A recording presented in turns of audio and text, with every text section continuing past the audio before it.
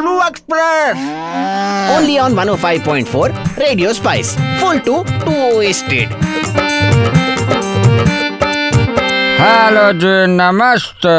लालू जी, इतने अच्छे मौसम को आपने कैसे एंजॉय किया? हम कल अपना गाड़ी का शीशा खोल के जा रहा था, तभी पानी का बूंद हमारे ऊपर आया और गीला कर दिया। पूरे गीले हो गए? वो सिर्फ हमरे कान का 2 बाल गीला हुआ।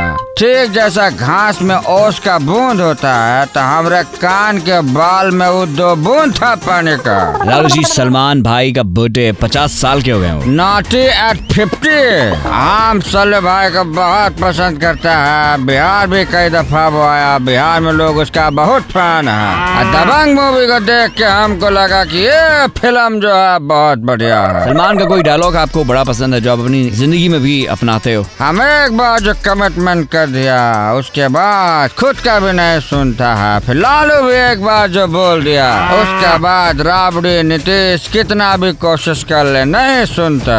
हम सल्लू को बहुत बहुत बधाई देता है। एक बार हम सल्लू से पूछा, है सल्लू, अगर तुम एकदम घने जंगल में फंस गया तो उधर से कैसे निकलेगा? तो सल्लू 3 बार सांस लेता है।